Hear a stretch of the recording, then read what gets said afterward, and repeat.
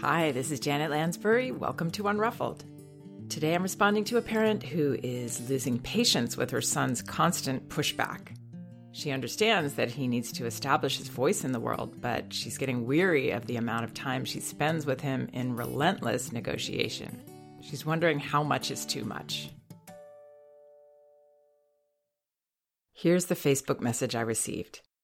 Hi, Janet and all. Thank you for being such an invaluable resource for my family. I searched your archives, but couldn't find anything relevant to a specific challenge we are facing. My 6-year-old son is very argumentative. I recognize that he is testing limits and trying to establish his voice and independence in the world, but he argues with every single instruction we give him. For example, we need to brush teeth in 5 minutes. How about 6 minutes? And then he argues back and forth with me. Typically, I try to hear him out, but remain firm on my instructions or expectations. But I am conflicted.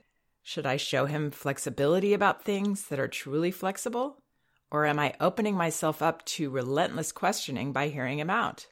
Perhaps I just need to level up my patience, but the amount of time this takes often feels unrealistic when I've also got other kids to attend to.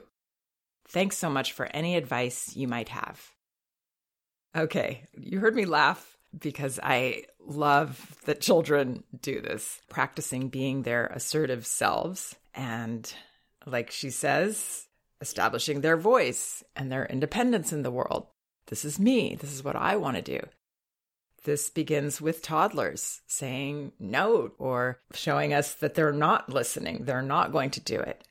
And this need to be their own person actually only increases when they are in a healthy relationship with their parents, which is obviously the case here. But the important thing for us to understand is that our children still need us to be that confident leader and to be able to hold our own with them. They need it through adulthood. The fact that this parent says that she is conflicted is eye-opening for me because that tells me, if I didn't already know by her asking the question, that tells me that her son is feeling that. And that's actually a big part of why he keeps doing this. So as leaders, it's great to get the help we need or get the mindsets that we need to be able to have a clear vision and not be conflicted. And that doesn't mean that we will never say yes to a child's requests or hear their arguments. Quite the opposite. It means that we welcome their disagreement. We welcome them to share who they are. We want that. But it doesn't affect us in our own clarity about ourselves. And we're willing to explore with them certain things even, like that extra minute before he brushes his teeth. That's, to me, an especially funny one because I'm thinking, what's going to happen in that 1 minute that he wants? And I want to ask him, I hear you wanting another minute. What would you like to do in that 1 minute? And then if his response actually made sense to me, I might say, okay, sure, you can have that other minute. But then when he starts to argue again the next time, now I need another minute, I would assert myself there and say, no, we really can't do that. So let's get going. But I hear you wanting another minute. And that's the way that I would handle all of his arguments. The problems and the perpetuation of this happen when we engage in an argument. And there's no reason for us to. Because as confident leaders, we know that we are in charge. I know there's parents that recoil at that idea that a parent should be in charge, but that's what authoritative parenting is. The sweet spot that we all want to get to. Authoritative does it with love, but still is in charge because children need that. They really don't want to be making the rules and deciding things at that age. We find the balance when we, again, feel so clear and comfortable in ourselves in this role that we welcome children to say whatever they say. We're not going to try to convince them of our side. That's where the argument happens. If we think about it, usually we are trying to get our child to say, okay, he wants another minute, and I'm saying, no, we're not going to do that. But I hear you. That conflict is often what children need to have with us. That conflict is where they get to be their independent selves in that moment. It's also where they get to complain to us. This mother indicates there's other siblings. They get to complain to us about that. They get to say, without actually saying, hey, I'm not cool with everything that's going on here. I've got feelings that are a little edgy sometimes, or even more than that. And the way I'm going to express them is by saying no to you, pushing back. So maybe in terms of pushing back, we can think of ourselves as this very firm, but at the same time, soft backboard that welcomes the pushing. It doesn't intimidate us at all. It doesn't move us. It doesn't change us. It doesn't make us feel weaker. We know it's positive for our child to go there and do that. We welcome the pushing. And there's no reason for me to argue with you. So that basic mindset, that's what we want to get to. And we're not all going to be perfect at this, but this works with all people, by the way. One of my friends was sharing how she wanted to ask her boss for a raise, and she was intimidated because she knew this boss would have a big explosion about it, probably. I suggested that she not push back on his feelings or his arguments, even if he said things like, you don't deserve this and you don't work hard enough. I would actually say back, wow, you have those feelings. You're not so sure about me. You really don't feel I'm working hard enough. And then I loved this idea that my friend had, which was ask him to think about it and get back to her. So she wasn't going to push back on his feelings, try to convince him of her side. She was going to allow him to have his process. And that's what children need too. The fact that this mother says that she's taking time with this means that she's getting sucked in. She's getting caught up. She's trying to convince him. She's trying to avoid him having the meltdown. That doesn't work with children.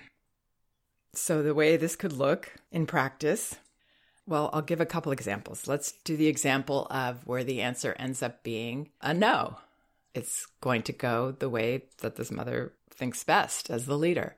And that would probably especially be at times of transition. Brushing teeth, that's usually an end of the day transition. That is when children are least able to make choices. I wrote a post about this called Setting Limits with Toddlers, the Choices They Can't Make.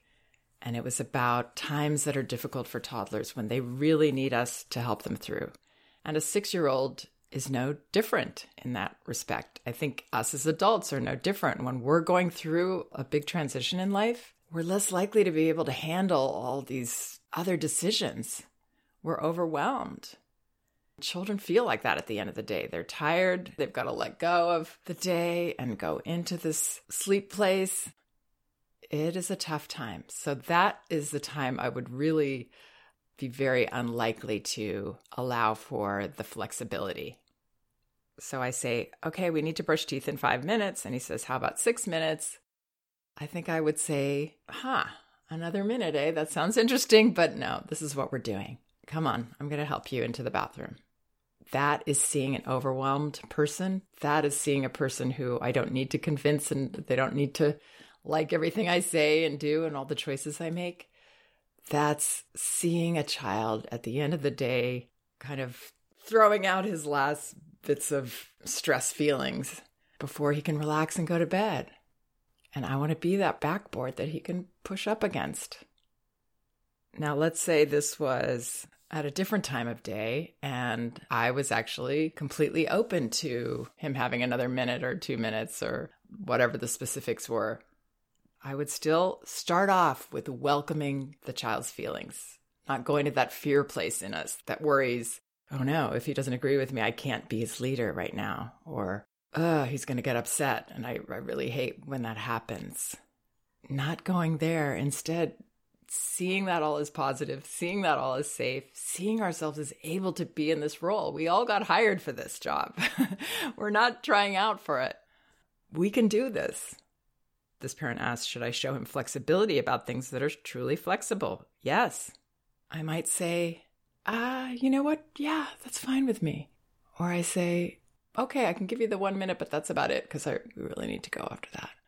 I'm still the strong backboard. I'm not trying to, maybe I can please him right here and give him what he wants and avoid something. No, I'm really coming from a platform of strength, loving strength. We're holding our own, holding ourselves strong and separate, the leaders. And it shouldn't take you any more time. It's just that moment that it takes to say, you got a point there. Yes, we can do that. Sure, that works. It's either that or, no, that doesn't work for me. That's not going to work. We're going to do this. But I hear you really wanting to do that. It can help to always end with hearing our child while we're holding our own in our choice. And we can also change our mind. We can do all of those things once we have the mindset of ourselves as the leader and of all of their arguments and limit pushing and feelings as healthy and positive and the best thing they could be doing in that moment.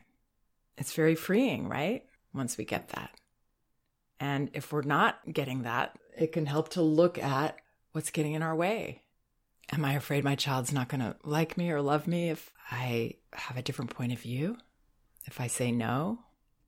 All this really is being able to set boundaries, like my friend asking for a raise. This is what works for me. But in this case, we really are in charge. So this mom says, perhaps I just need to level up my patience. No, it's not about patience. Patience, I think in this case, means I'm getting sucked in and I'm having patience with you, trying to change my mind and me trying to follow you on that trail. And no, they don't need patience. They need bravery from us, acceptance, and boundaries. So I hope that helps. Also, please check out some of my other podcasts on my website. They're all indexed by subject and categories, so you should be able to find whatever topic you're interested in.